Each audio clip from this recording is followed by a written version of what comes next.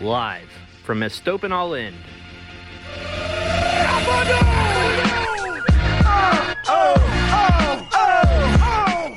It's the Vamos Morados podcast, powered by the state of Louisville.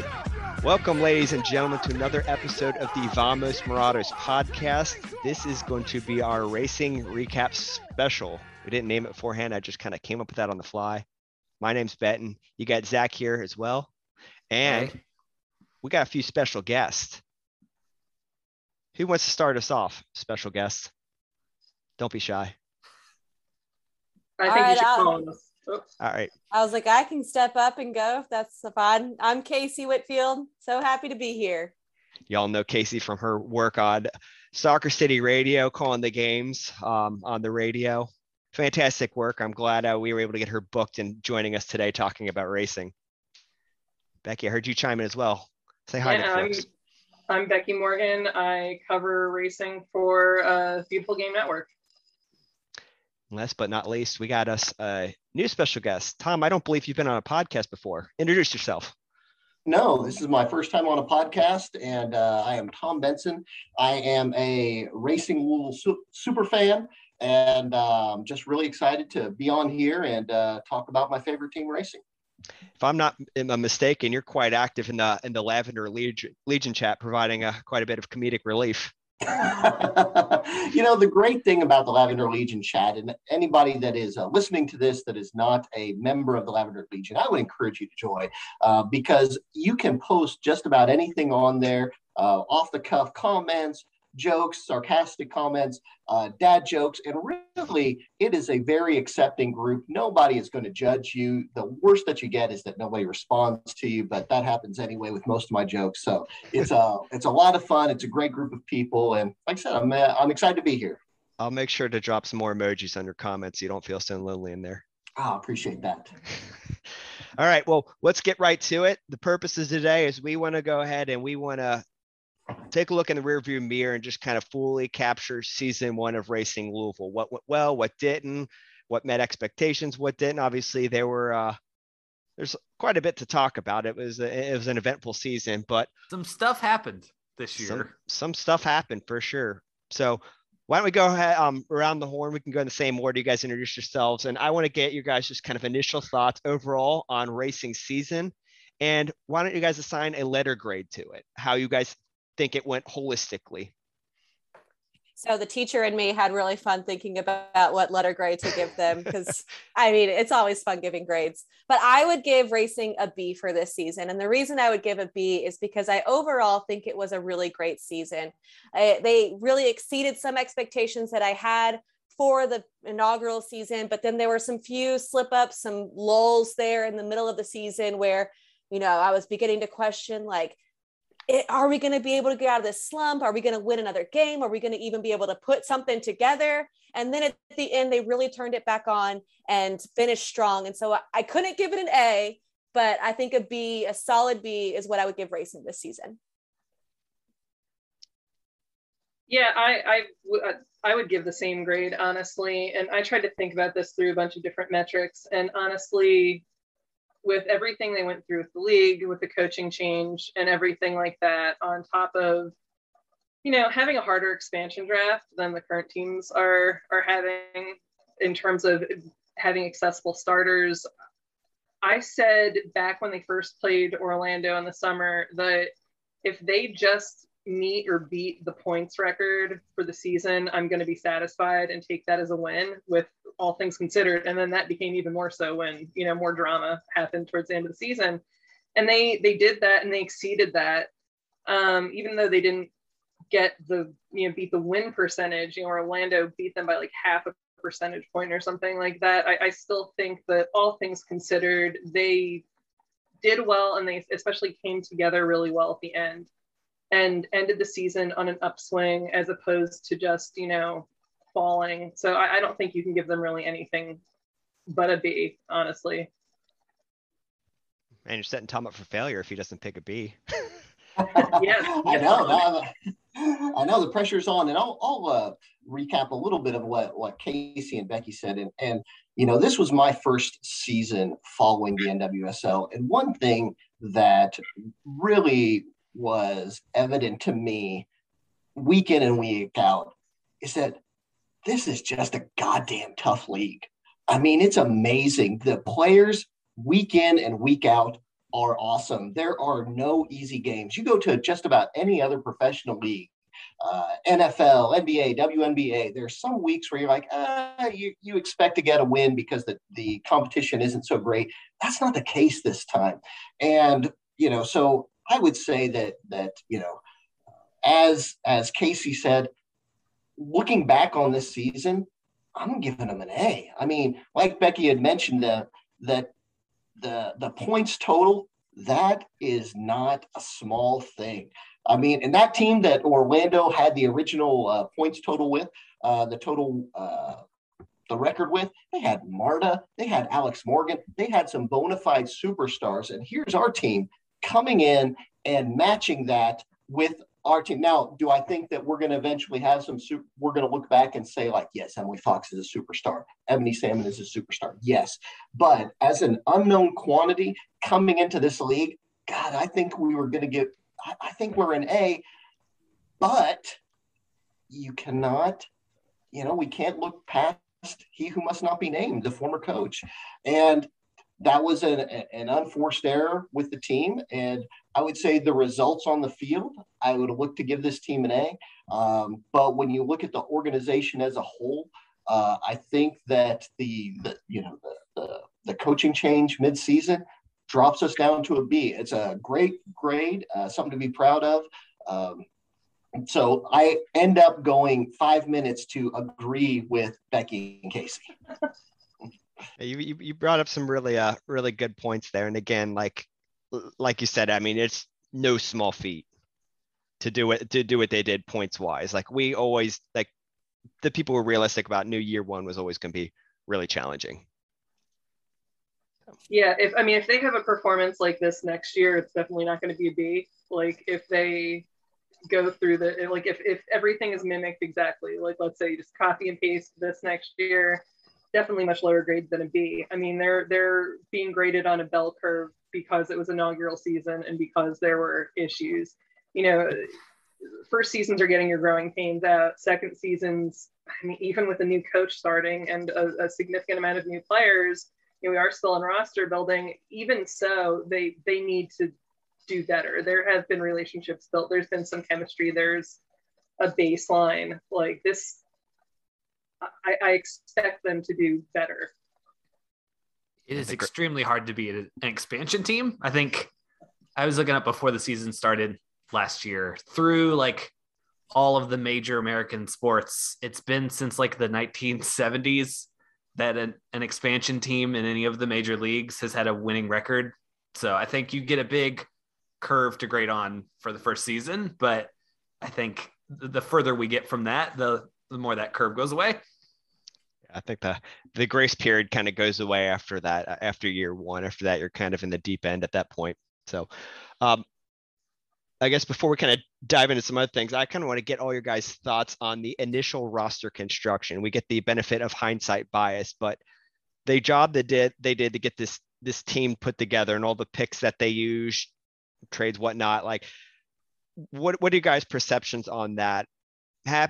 Satisfied, dissatisfied, mixed feelings?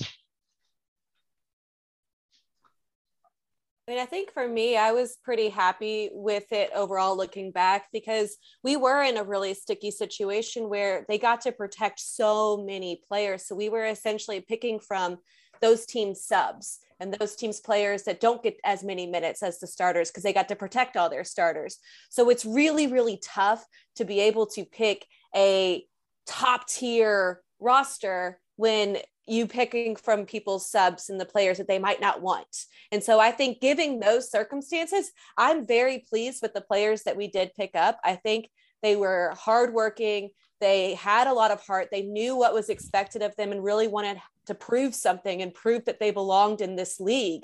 And so overall, we did the best with what we had. Yeah, I agree with everything Casey says. For the most part, I would say that we did a very good job. I mean, there were some stupendous picks like CC Kaiser.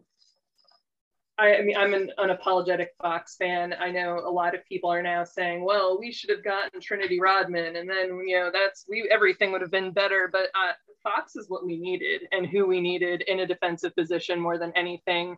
She was able to come out as a solid player and play like a pro immediately. And that was not known that Trinity Rodman would be able to do that because she had only played at like high school and youth club levels.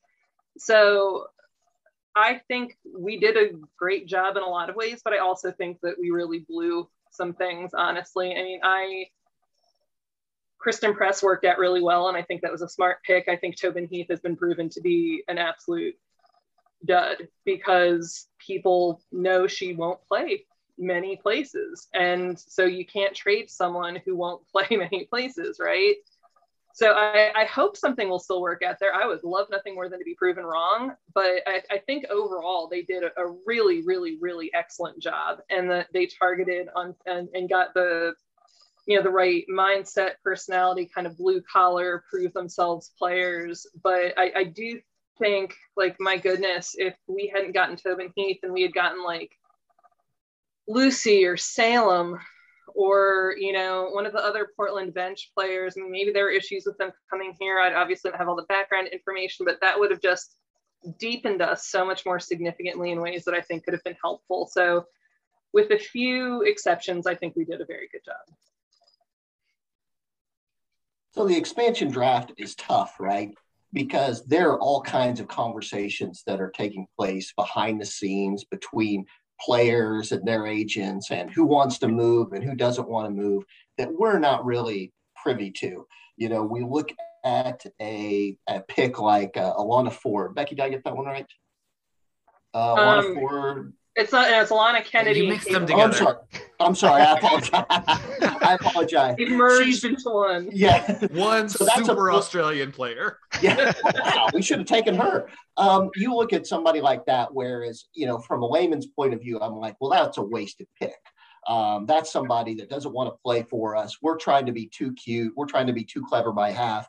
And it doesn't pan out. But then you kind of hear through the grapevine that, no, she really wanted to come. And there were some issues with the visas and things like that came through. Now, so I kind of, we talk about grading the team on the curve. I think that the expansion draft, it's almost a little bit like, in JOC we trust, that we just need to have faith that they were respecting those wishes that, for players that we may look at and say, why did you pick that player? Why did you not pick that player? That there were some things going on behind the scenes that for great reasons we didn't know about. But I will give them, I will say that by and large, I'm super fired up with the players we got for two reasons. Number one, now I went to Oklahoma State, so I am a huge Adriana Franch fan. I'm like, she's the greatest soccer player ever to come out of our school. She was available. Why did we not draft her? Well, we drafted Michelle Betos, who ended up just playing a tremendous part in building the culture, setting the foundation for this team going forward. Now, we may talk about her a little bit later, but I think she was just unqualified, a fantastic pick. And then, oh my gosh, CeCe Kaiser, what a revelation she was. I mean, that's a player that nobody, I think, really thought, wow, she's going to make an impact. And she came in here and it didn't matter where we put her. If we would have put her at goalie, she would have scored goals. She was fantastic. She took the opportunity that we gave her and she ran with it. So I look at Betos, I look at CeCe Kaiser, and I say, you know what? We got some quality starters out of this expansion draft. And I'm not going to criticize them for being too clever with some of their, expansion picks. I'm going to be happy with who we've got and keep moving forward. Yeah, I always like the idea of us building the stars of tomorrow rather than just inheriting the big names. So in some way, I think I'm probably the minority here. I was kind of happy we didn't have any mega names come here and overshadow the rest of the team. I don't think they would have done that intentionally, but just their presence would have been like that. And I don't know. I like the idea of that, but I understand why the team might wanted some of those other names to have made an appearance on the team. I mean, and you look at a team like Orlando when they were the expansion team, and they did go after the big names. That was their entire plan. And they sort of had to sell the future of the team to get the big names. And it has hurt them for years. They've not been able to really build there. And so I do agree that it's probably a smarter long-term strategy to maybe avoid spending the costs you need for those big names and build the core of the team first. Mhm. Yeah, I agree with that entirely, actually. And that's one reason that I was kind of annoyed that we did take rights to some bigger names that ultimately didn't pan out, because I'm all for building a team without a superstar presence, because that just throws off the chemistry and the energy, because someone is going to be treated apart whether they want to or mean to or not. If you're an Alex Morgan, you're just at a different level. If you're a Megan Rapinoe, you're just at a different level. And that is absolutely no shade on them. But you want a team. I mean, I think that the smartest thing they did, that every single player I've interviewed has said ad nauseum, even ones that have had some criticisms of the club, is that they love their fellow teammates and that they were selected to have very similar personalities and that they all are the same age. And that has helped so much. There's a few outliers, but for the most part, they're at the same age, they're same time of their lives, they're at the same time of their careers, and that has really helped them bond very quickly. And so that was very smart. What I think to build on that too, when you bring in that core, you're able to establish the team values, what you want that team to be, the focus for the team. Whereas if you have a superstar coming in, you're not going to be able to build that core like we were able to. Now, if a superstar comes in, this is who we are, this is how we play, this is what you need to fit, not be over here doing your own thing. I think now they have to fit the mold that we've created. Yeah, and I think that's a good point. And I value your opinion there, because I mean, you have experience playing at a competitive level in the collegiate ranks, and there's just things like you probably have experienced that we as fans just don't understand. The whole locker room chemistry element, like we can talk about where it exists, but it's probably different, like knowing it and being a part of it and seeing it like play out on the pitch. Oh, 100%. And, I have played on teams where we have had those superstar players that have stood out, and, it does create a little bit of issues in the locker room. I had a player who played above me, and I was teaching her how to play and how to do what the coach wanted her to do. So instead of playing me, the coach wanted to play her because she had the bigger name. And so completely understand that. And it was so frustrating. And I love her as a person, but like when we were on the field, I was so upset because I'm having to teach her how to play when, just because of the name thing. So it does create rifts in the locker room, and it does create issues off the field that do affect, the style of play, the mentality going into games and stuff. And so being able to establish and build a core where everyone's on the same page, everyone's locked in, they bought into the mission. It's wonderful. So I don't mean to commandeer here from you, Ben, but I have a question for Casey, because I will probably never have a conversation with Casey again because you were a soccer superstar. So we're talking about superstars and roster building, but after this season, like we have a superstar on the roster. I call her the franchise Emily Fox. I think we all saw her develop a ton this last season. At the beginning of the season, typical rookie, a little, I don't want to say unsure, but maybe not as much confidence as she showed at the end of the season, but just talent. Just incredible amount of talent. I think that we'll see her assert herself to the extent that her talent allows her, which, like I said, I think she's the franchise of this team. So my question to you would be, we've built this great chemistry in the locker room, which has been very, as Ben said, very blue collar. How does that locker room react to the emergence of a superstar like we have on this roster?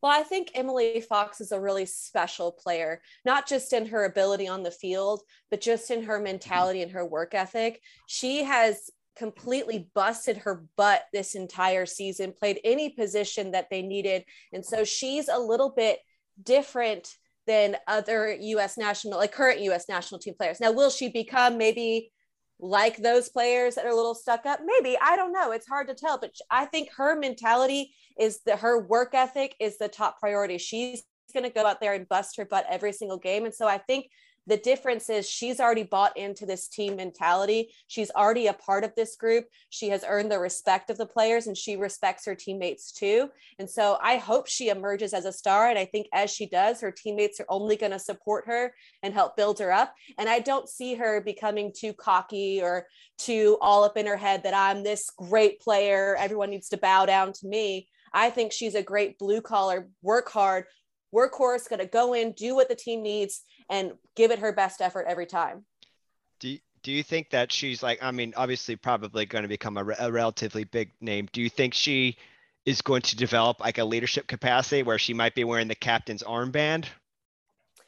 See, that I don't know, because the best player doesn't have to be the captain on the team. And I think that's where some people get confused. Sometimes the best player isn't the best leader, and they lead through their actions. And you need somebody like Michelle Betos or Savannah McCaskill who have a little more voice presence out there than somebody like Emily Fox. Do I think maybe it could happen? Potentially. I don't know her personally, so it's hard to know how she is as a person. Is she a big leader? How was she, at North Carolina? Was she one of the leaders there, or did they have other leaders on the field? So I think she's going to be more of a player that leads through actions and maybe not necessarily a captain. I think that there are other members of the team who would be a little bit more of a leader captain wise than maybe Emily Fox. That's fair. Captain or not, she's the franchise Fox. Get her on a billboard. Get her on a billboard. Come on, Louisville. All right. Or at the very least, report on it when she's player of the game for the national team. I'll tell you, like, I'm sitting here waiting to buy a car for whatever dealership has her as their spokesperson. Tell them, buy a Toyota, get an autograph for Emily Fox. Like, I'm my credit's good. Come on, guys. Sign her up as a sponsor. Man, don't get me started on the whole, like, the journalism piece and the coverage of the teams. Mina obviously got a lot of attention, and I was excited for her, but there were other players too, and a lot of other good things happening. And it's just overall disappointed on that front. There was some good reporting, but there's other outlets that, so I'm going to get off my soapbox there. No, I'm here to I get fired up on that topic. Yeah, I get fired up on that topic. Let's pivot. Zach, I believe we went to cover some superlatives. Did you wanna kick us off? Yeah. Okay. So let's build up. Let's save the big one for last. So I think who is everyone's most improved player over the course of the season? Who do you think improved their play either from last year or over the course of this year the most? Oh, I Becky. definitely think it's Freya Olofsson, because she had never played as a 6 in her entire career, and then suddenly came in and played as a 6 after being an 8 the whole time, and had to adjust to that on the fly as a regular starter. And I think that she did a great job with that. And I think there's no question in my mind that she's the most improved because of that. I 1000% agree with you. Freya Olofsson at the beginning,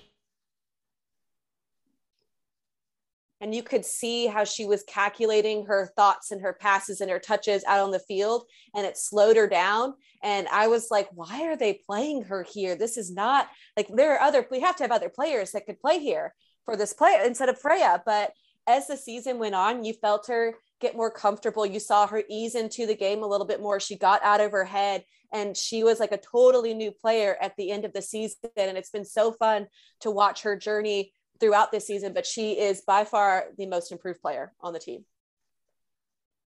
So Casey, you 1000% agreed with Becky, and I am going to 1000% disagree with both of you. And this is no disrespect to Freya. I've told the story before that, I'm a season ticket holder. I love it.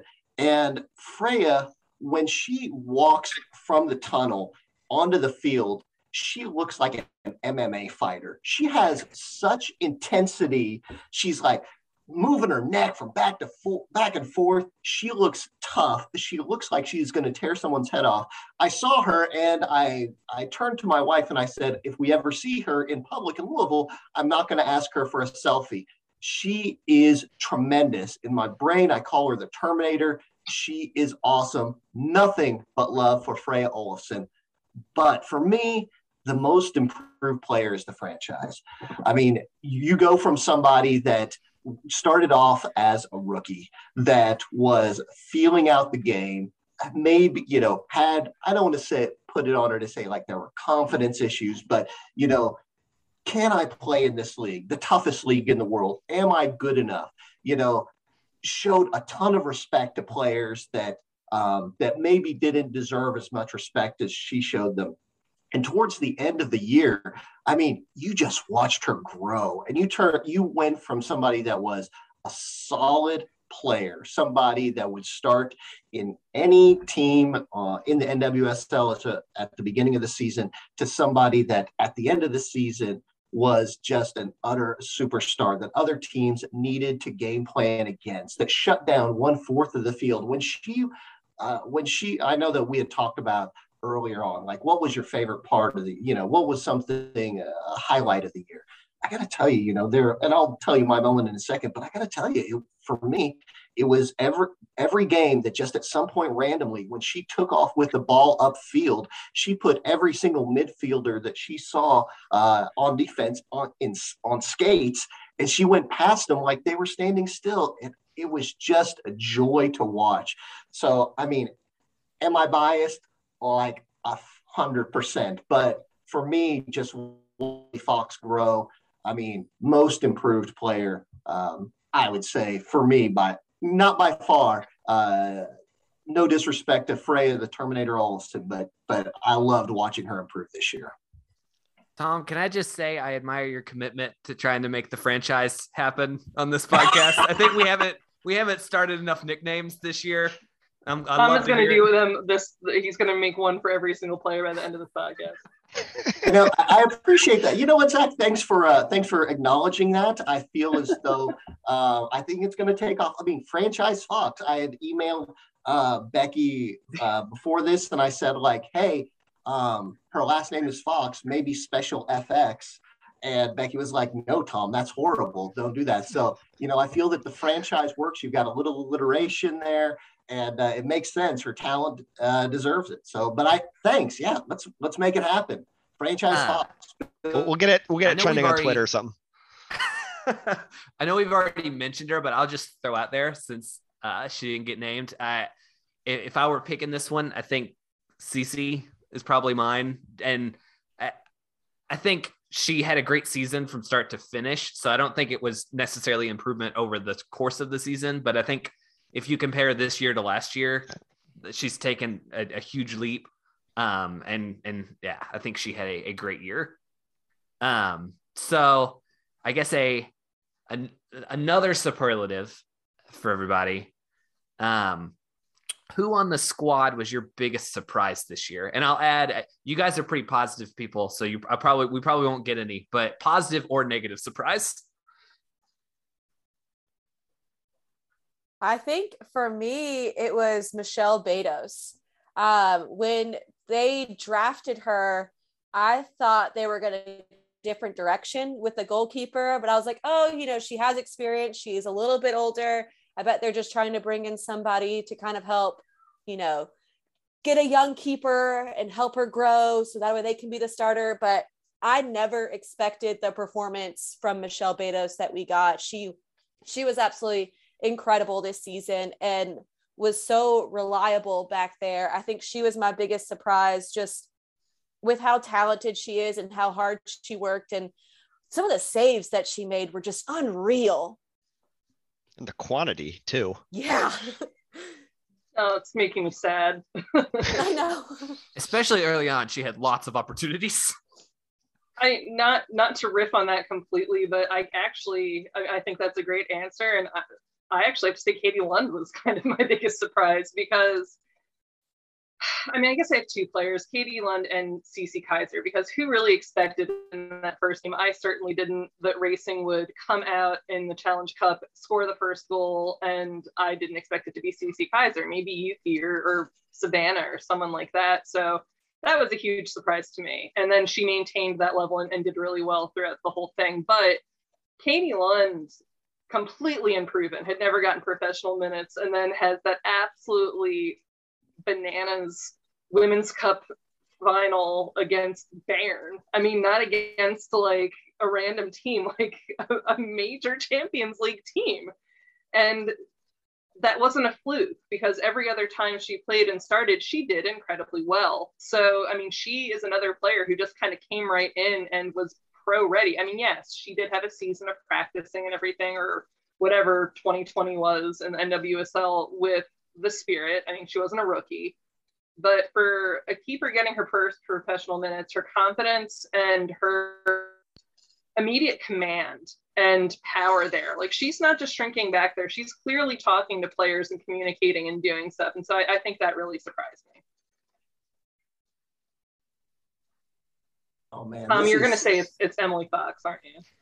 Franchise was just awesome, but this is such a tough question because, you know, one of the things that we all enjoyed this year is that each player was their own surprise. I mean, as each of you were talking, I'm going through my head and I'm like, Gemma Bonner was awesome. I didn't know anything about her, and now I'm like, I love her. Freya was fantastic. But I keep going back to a time before the very first game.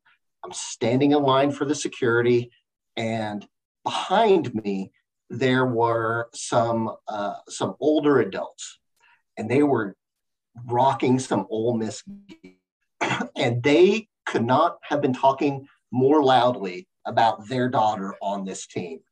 And they were talking about our daughter's playing, and in my brain I'm thinking, okay, I think that's Cece Kaiser, but I'm not sure. And I knew who she was, but I didn't know if, you know, is she going to be on the bench today? Is this going to be an embarrassing thing? But they were just loud, proud parents.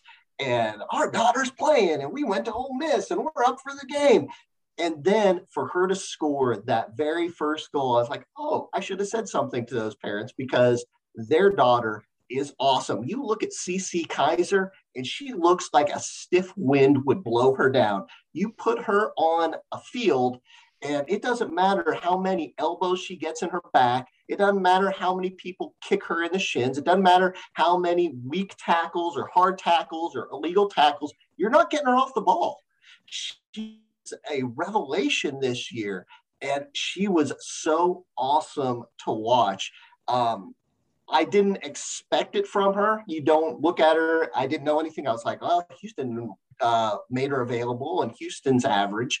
So how, you know, what do you expect? But she played great. Cece Kaiser was just so much fun this year. It didn't matter where we played her. She was scoring goals. When our offense was completely anemic, she would make a run. She would make that through. She would make that pass, that through ball that gave us the opportunity. I mean, like, seriously, to the folks on this call and, you know, whoever's listening, it's like, my big fear is that she's not protected, because we know, like, franchise is going to get protected. You know, Katie Long probably going to get protected. Like, they got to protect her. Like, we can't. She is in her prime NWSL. There aren't many of those around. Not many on this team. We got to keep her. So she was my most improved, or my biggest surprise this year, and I'm hoping that we see her in the purple, in the lilies for years and years to come. She certainly immortalized herself, earning that first goal. She'll forever be a trivia fact within racing culture for that one. And I feel like I should mention, when we were talking before, we talked about how the team doesn't have any superstars yet, and I want to mention, because it relates to my biggest surprise, and because she is the type of person that would hunt me down on Twitter and call me out for not mentioning it. There is a superstar on the team, because they signed Nadia Nadim mid-year, and that was like my big surprise for the year. I think I was not expecting a player of that caliber with that big of name recognition to just sign with the team straight up mid-season. And I think while she was healthy this year, she was incredible. And on top of that, she's very committed to the team, to the project. Like, she wants to see it through. And I think that's a really cool thing as well. It's one thing for a big name to come, but for them to want to stick around even through the adversity and help make things better, like, that's pretty cool. Protect me or don't protect me, I ain't leaving. Oh, she's going to drag us to a championship whether we want it or not. Like, we're not going to have a choice. She is so determined to have us succeed. Gotta love that fight. All right, so I think we're ready for the big one. So, who was everyone's Player of the Year 2011 Racing Louisville inaugural season? Well, for me, it was a toss-up. I really couldn't decide between Cece Kaiser or Emily Fox. I think both of those players really stepped up to the plate. Both of them played in multiple positions throughout the season, and both of them were extremely successful in any position that they were at on the field. They were a joy to watch. They're both wonderful people. And so I really couldn't decide one or the other. It's kind of like the offensive player of the year and the defensive player of the year. I guess I could do it that way. Does that count? That's fair. We'll take it. Okay, good. I'll allow it. I think in terms of who is the best player, it's unquestionably Emily Fox. In terms of just skill and what she was able to add to the team. But I have to say Michelle Betos is my Player of the Year. I mean, even though I think her performance did dip towards the end of the season, and I mean, that didn't help at the very end, she came out full force for the team every second, always defending it, always supporting it, always reminding people what we have. And she also just put in a heck of a performance. I'm trying not to curse for once in my life. A really incredible performance in the net. I do understand the decision to move on to Katie Lund, and I do actually think it was the right decision. But for what Michelle gave us in that first year, it was exactly what we needed. It was the veteran presence we needed, and everything Casey said earlier about her, that there's no one else that I can give Player of the Year to besides Michelle Betos. She pretty much single-handedly dragged the team through that first third of the season. Oh my God, can you imagine how bad it would have been if we didn't get those saves? We would have had like a goal differential of like -30. Yeah, it would have been something. Math is really hard. That's tough. I go back and forth because my first thought, and shout out to Michael Shaw, FloridaLeague.com. He wrote a season recap that was straight from my heart, talking about the Michelle Betos and the fact that, when you are trying to grow a fan base, when you're trying to establish something, that there's a difference between a 2-1 loss, a 1-0 loss, and a 5-0 loss. And Michelle Betos was the reason for that. I look at my wife, who, not a soccer fan, who I dragged, at the beginning as season ticket holder. And early on, she could tell that there was something special going on with Michelle this year. When the news came out that we're parting ways, she was like, Brickwall Betos is gone? I mean, she was special to this team this year. Now, two things can be true at the same time, even if they're tough, that, just like Becky said, that the team decided that, I know we don't know whether it was going to be an open competition, whether they were going to focus on Katie going forward. But Michelle's a pro. She's a professional athlete. As much as we love her and she's ours, and she will always have a special place in our heart, she wants to go where she can start. She's a starting quality goalie. If you are a team in rebuilding state, either North Carolina, Orlando, if you are not calling her agent, then you are doing your job. I think that as much as I want to give it to Cece Kaiser's goals, because Cece Kaiser was awesome this year, I think I'm going to go with my heart and go with Brickwall Betos. She was special this year. I mean, God willing, we all look back in 20 years at some of those saves and thinking back to, what she did, and like that was awesome. I mean, she, I hope that she is proud of the work she did this year on and off the field, and that if and when this team achieves what we all wanted to achieve, that wherever she is in life, that she looks back with a little bit of pride, because if we achieve anything positive going forward, she will have been a part of it, whether she was on the field or not. Yeah, she was the foundation and made a big impact in a short time. And I kind of agree with everything you guys have said. Like, I think she was integral, on and off the pitch for the team. But I also understand the reasons to move on. It sucks things that have to play out this way, and I don't envy the decision makers in that one. But she was a very important piece this year. No beating around that. And I do want to give the team a little bit of props for. They could have just left her unprotected in the expansion draft and had like a player that maybe wasn't going to be here next year taken. But I think it was nice that they gave her the option to choose where she's going rather than have it chosen for her. Yeah, a lot of no, that's an excellent point, and that's something that, as much as we can, criticize and rightfully criticize the team sometimes as far as, things they've done or haven't done with the players, they did right by her. Now, if she gets on Twitter and is like, racing was horrible, I will be like, yes, Michelle, I believe you 1,000%. But until she does that, I think that they tried to do right by her. Yeah, a lot of the people on Twitter didn't want to seem to read the full press release and understand kind of what was shared about that, but because that transparency was really important to helping people understand, as much as they were willing and able to share on that. And it doesn't make it easy. It doesn't make it a lot easier, but it helps to digest it and process it a little bit. So shout out for that one. So, right, Zach, did you have any other superlatives, or did we want to start talking about maybe some style formation stuff, favorite moments? If you want to take over and get into nerd stuff, we can do that. Nerd stuff, my favorite. All right.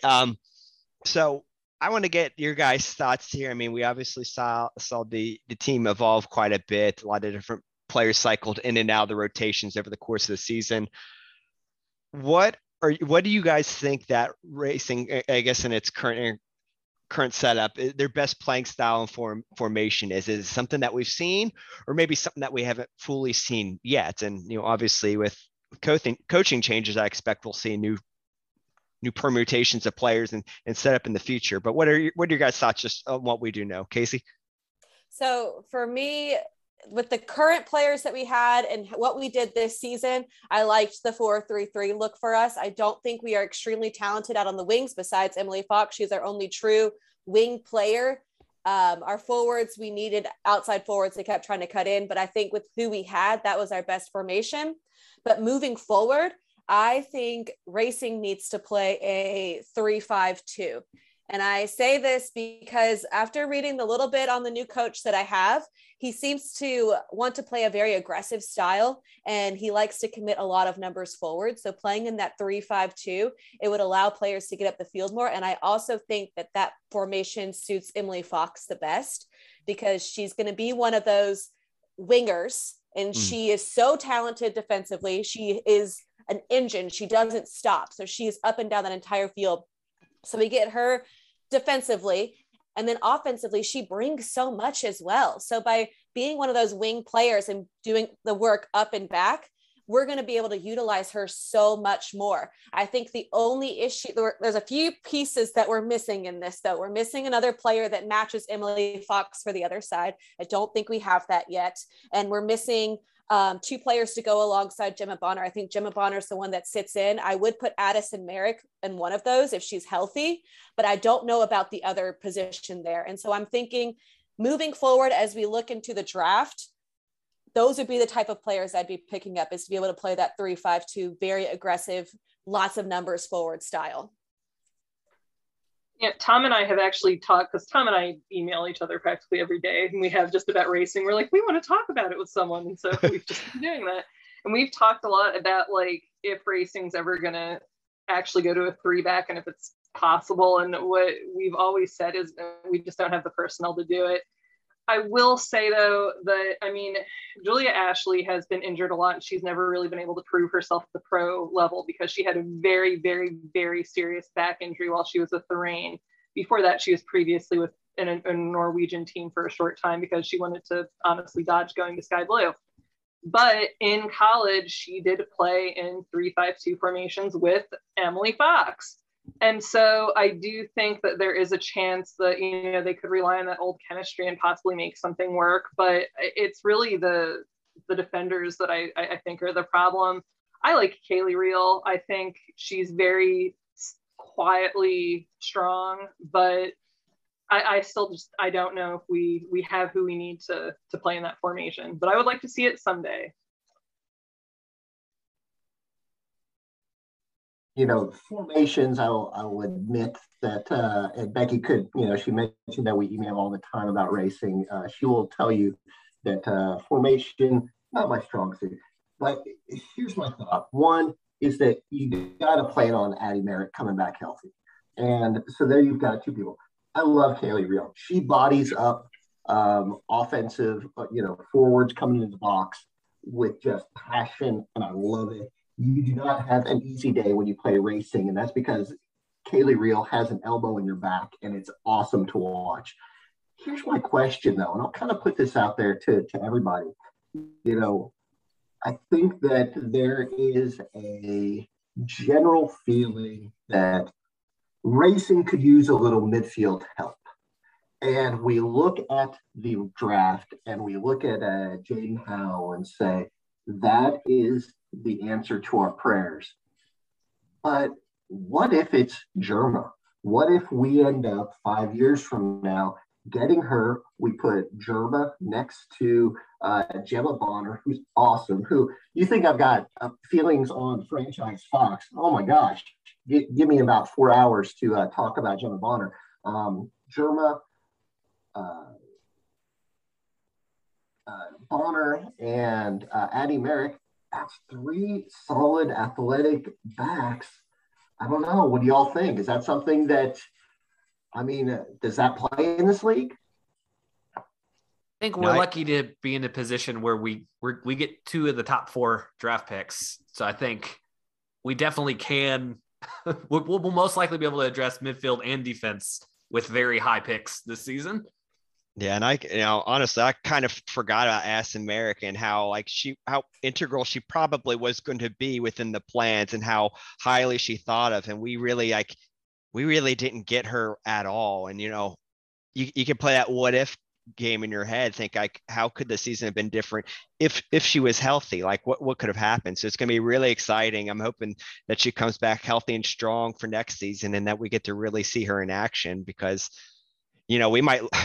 That might add a little bit of revisionist history to some of our perceptions on our inaugural roster construction, like realizing how big a component it is. Because I think there's probably some people that maybe that fully isn't clicked of, and I'll put myself in that camp because I still don't think I fully comprehend what she could or will bring to the table. She played so good in the 60 minutes we got to see her this year. Yeah, such a small sample size. Who knows? That could have been the basement. Could have just all up from there. Yeah, she was coming back from a broken back during those minutes. So I think she has an incredibly high ceiling. I think she could really be incredible. Just knock on wood. There's a reason she was picked first, and we had promo videos of her coming to the stadium for the first time. They thought she was going to be an absolutely critical part on this team, and I hope she will be in the future. So it's a shame. So, all right. Well, kind of curious about this one. I want to hear what some of your guys' either favorite moments or moments were throughout the course of the season. I think, while we didn't obviously crush the league or anything, I still think there are a lot of really cool and memorable moments that came out of year one. Casey, what sticks out to you?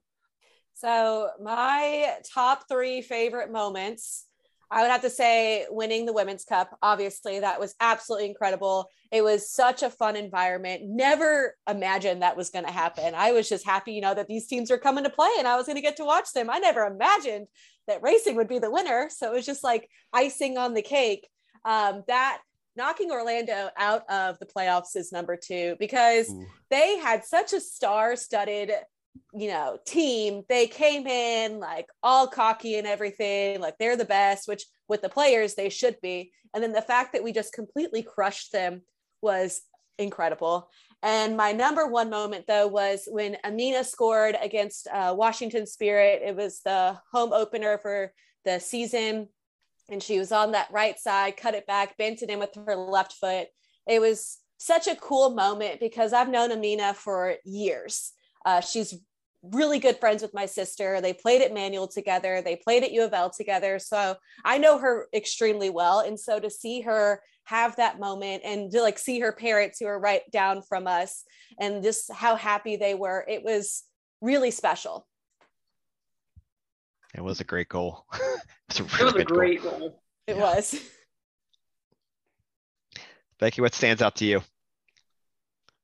Oh, it's so hard to pick. I think the Women's Cup is definitely one, but Ebony Salmon's first goal was so incredible too.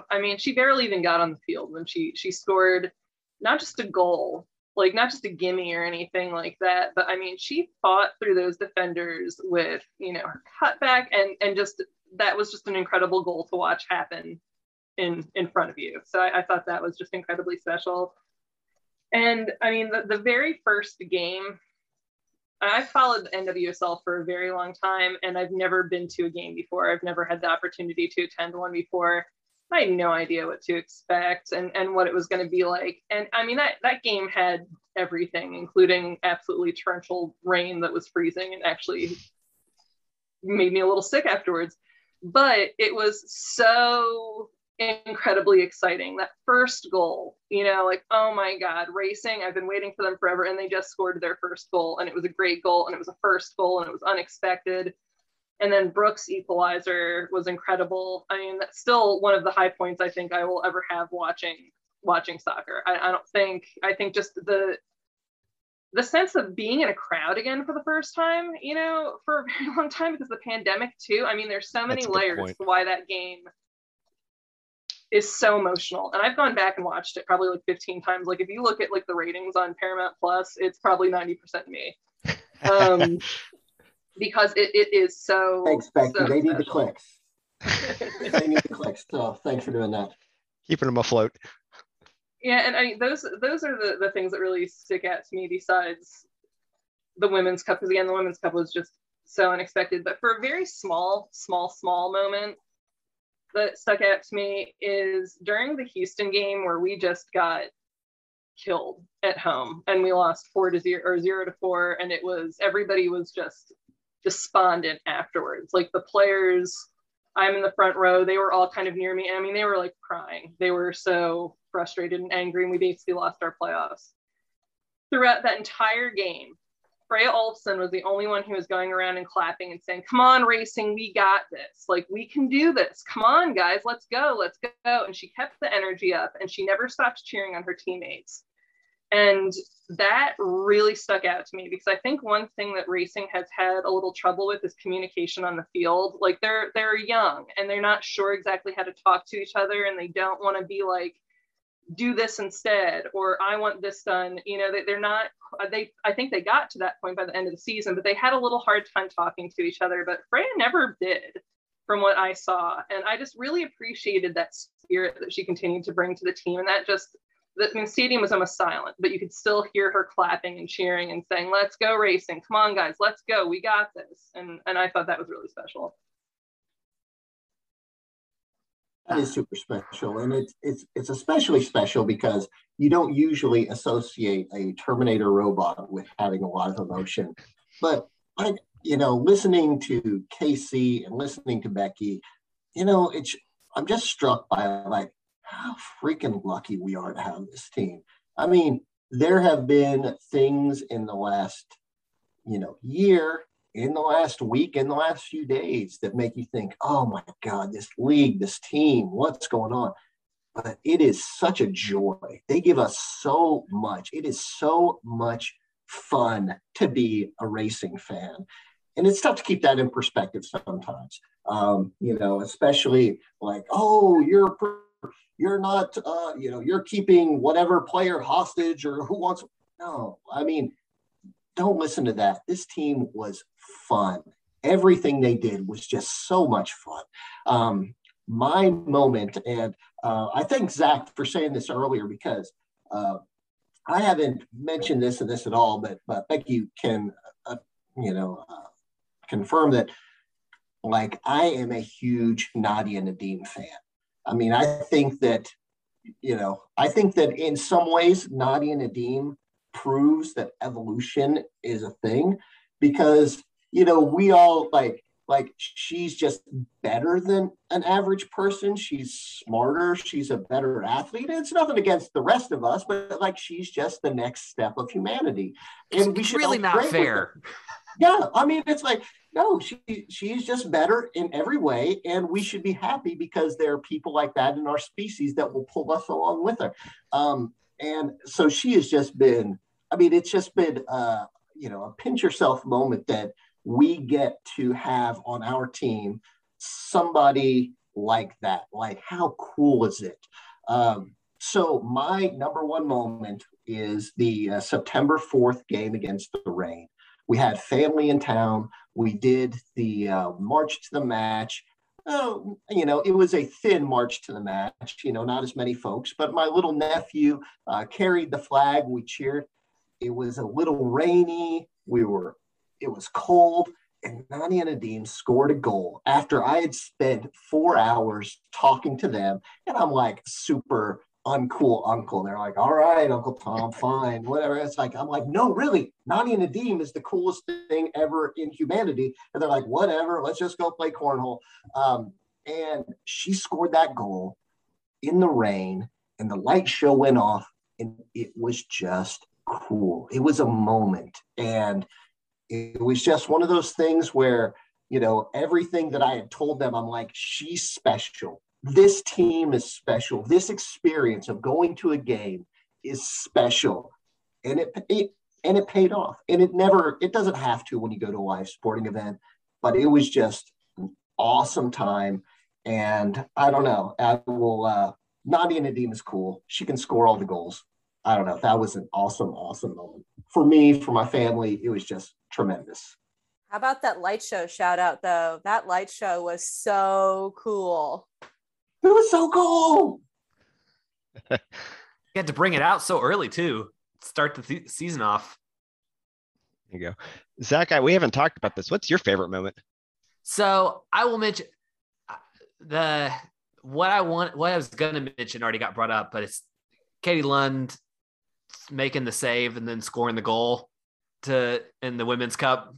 This is my favorite moment because I love players in professional sports who have a specific job being forced to do something outside of that. And so I always love in penalty kicks when it gets around to the keeper and you get to see the keeper take a kick, and to have that be what won the whole tournament was just perfect. But since it didn't get mentioned, I'll bring up my favorite game of the season, I think, was that away at Chicago early on in the season, the game in the monsoon where it was just pouring down the whole game. And Racing had won games before that, but they were games that honestly, it felt like Betos kind of kept them in and they were able to,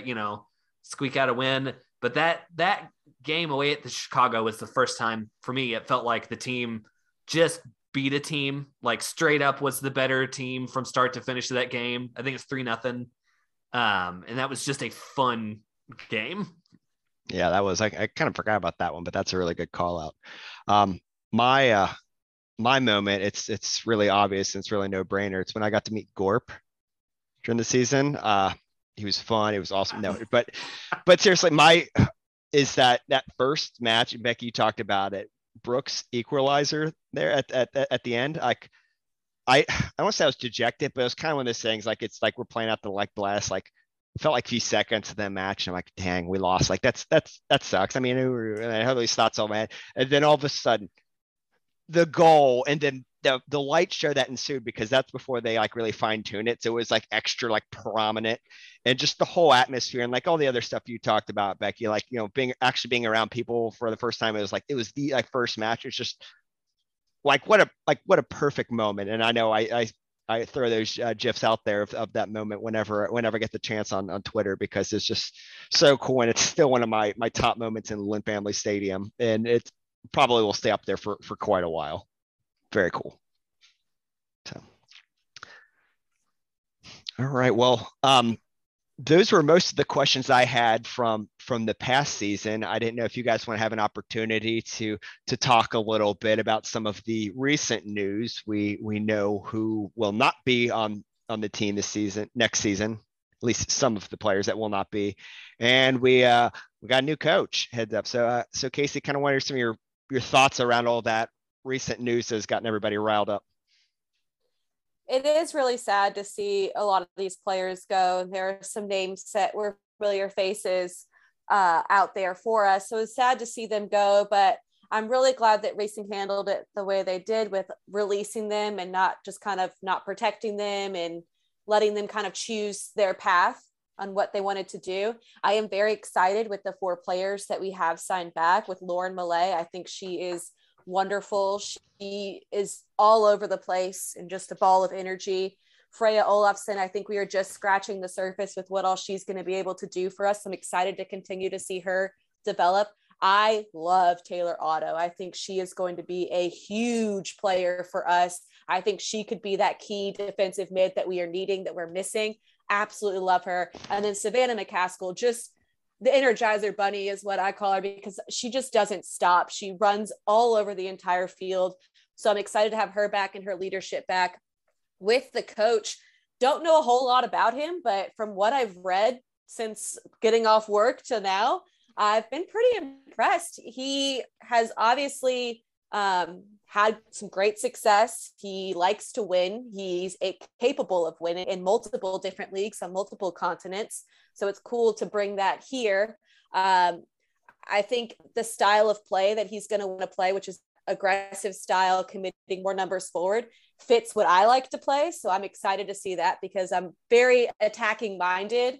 Don't really like defense that much. And if you knew me as a player, you knew I didn't like playing defense that much. It was like a running joke. So I'm really excited to have some more attacking style play.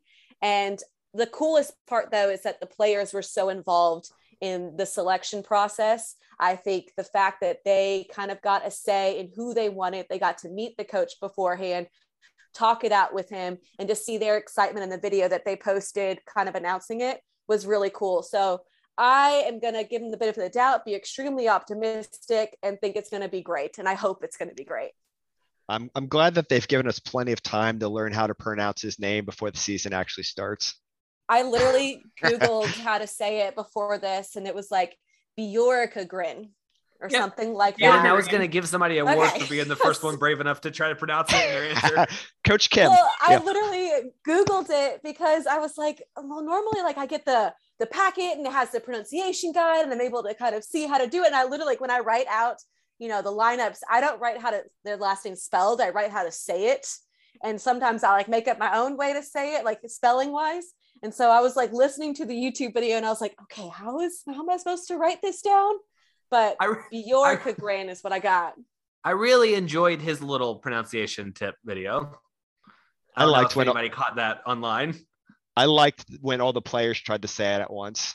Oh, and it was just like I don't blame them at all, but it was funny and I appreciate it. I wouldn't do any better. No, I wouldn't either. And I like him. I like what I've seen of him. I could only sit in during the press conference. I couldn't actually participate in it because I was sneaking it during work. I hope no one at UK Libraries listens to this and hears that. But yeah, he seems to have the right mindset. I